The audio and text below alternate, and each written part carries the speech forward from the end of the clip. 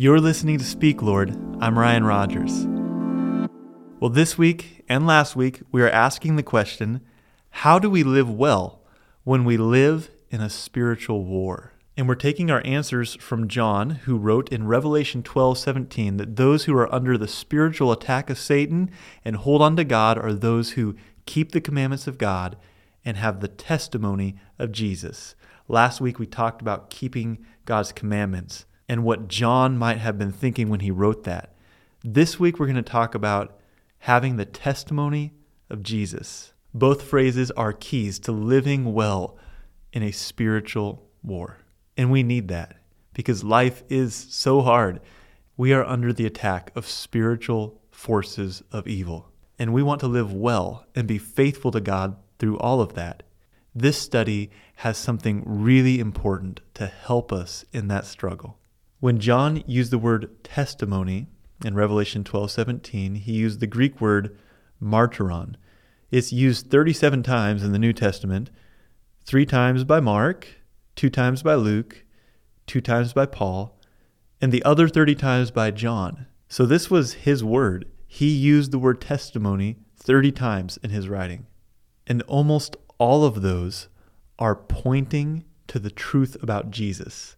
We begin in John chapter 1, verse 7, and it's speaking of this man, John the Baptist.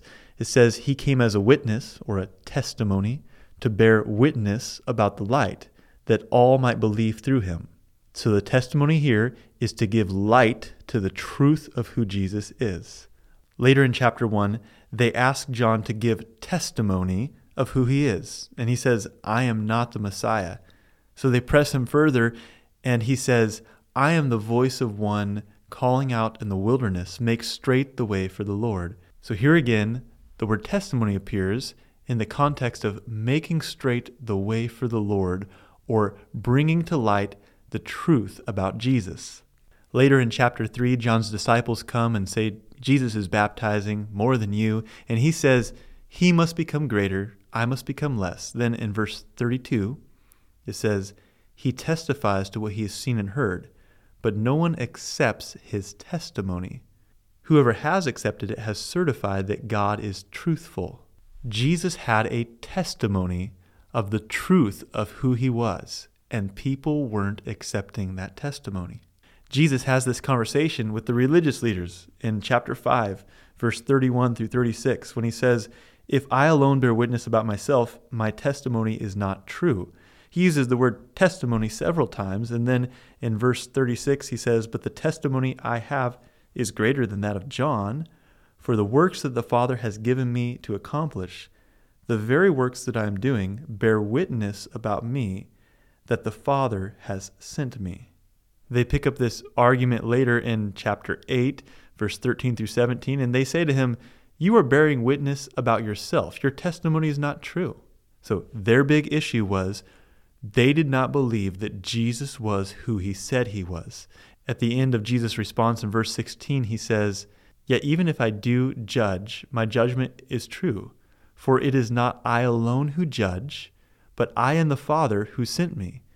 In your law it is written that the testimony of 2 people is true. So Jesus' argument is his testimony about himself is true, and it's not just him saying it, it's him and the Father. When Jesus was on the cross in John chapter 19, verse 34, it says, but one of the soldiers pierced his side with a spear, and at once there came out blood and water. Verse 35, he who saw it has borne witness. His testimony is true, and he knows that he is telling the truth, that you also may believe. Jesus had been making claims that he was the Messiah, and they were seeing on the cross that his testimony, the thing Jesus said about himself, was true. At the end of his gospel, in chapter 21, verse 24, John writes, this is the disciple who is bearing witness about these things, and who has written these things, and we know that his testimony is true. John uses this word testimony a lot, and his concern seems to be that we believe that Jesus is who he says he is. In 1 John chapter 5, verses 9 and 10, it says, if we receive the testimony of man, the testimony of God is greater. For this is the testimony of God, that he has borne concerning his Son. Whoever believes in the Son of God has the testimony in himself. Whoever does not believe, God has made him a liar, because he has not believed in the testimony that God has borne concerning his Son. This clarifies the point. John is talking about believing that Jesus is who he says he is. Then he uses the word testimony all throughout the book of Revelation. In the opening line of chapter 1, he says, "The revelation of Jesus Christ, which God gave him to show his servants the things that must soon take place. He made it known by sending his angels to his servant John, who bore witness to the word of God and to the testimony of Jesus Christ, even to all that he saw." So this whole book of prophecy is John receiving the testimony about Jesus. He's receiving truth about Jesus so that we might know that Jesus is who he says he is. He talks about some who are killed because of their testimony of Jesus.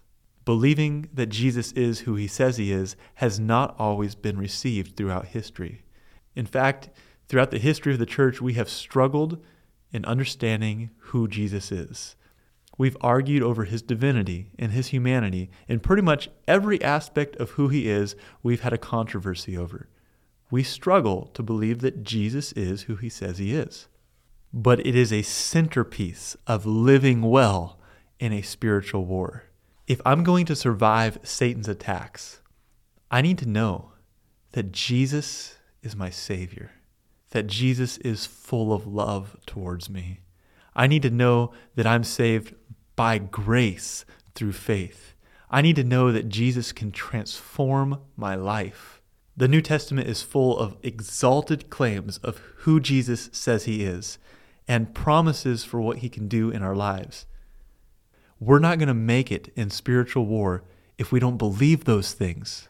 So a central strategy in the spiritual forces of evil is to get us to think that Jesus doesn't love us, that Jesus doesn't have the power to change us, that Jesus can't sustain us through hard things. Do you believe that Jesus is who he says he is? Your answer to that question determines the path of your spiritual life. We can emerge victorious from the spiritual warfare we're facing, but we have to believe that Jesus is who he says he is. If you didn't listen to Speak Lord last week, you missed the first half of this study. We're looking at Revelation 12:17, and we're seeing ways that we can live well when we live in a spiritual war. I'm going to read that verse, Revelation 12:17. And I hope in reflecting on what John has said about commandments and what John has said about the testimony of Jesus, that you see some life-giving clarity in how you can live well in spiritual war. This is what it says.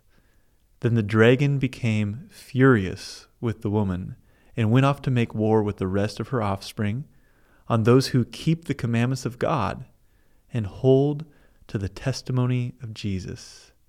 The spiritual war is raging all around us, and it does not have to destroy us. Keep the commandments of God and hold to the testimony of Jesus. How is God speaking to you? Speak, Lord. Your servant is listening. You can find more of Speak, Lord at PastorRyanRogers.com or by searching for Palmer SDA Church wherever you get podcasts.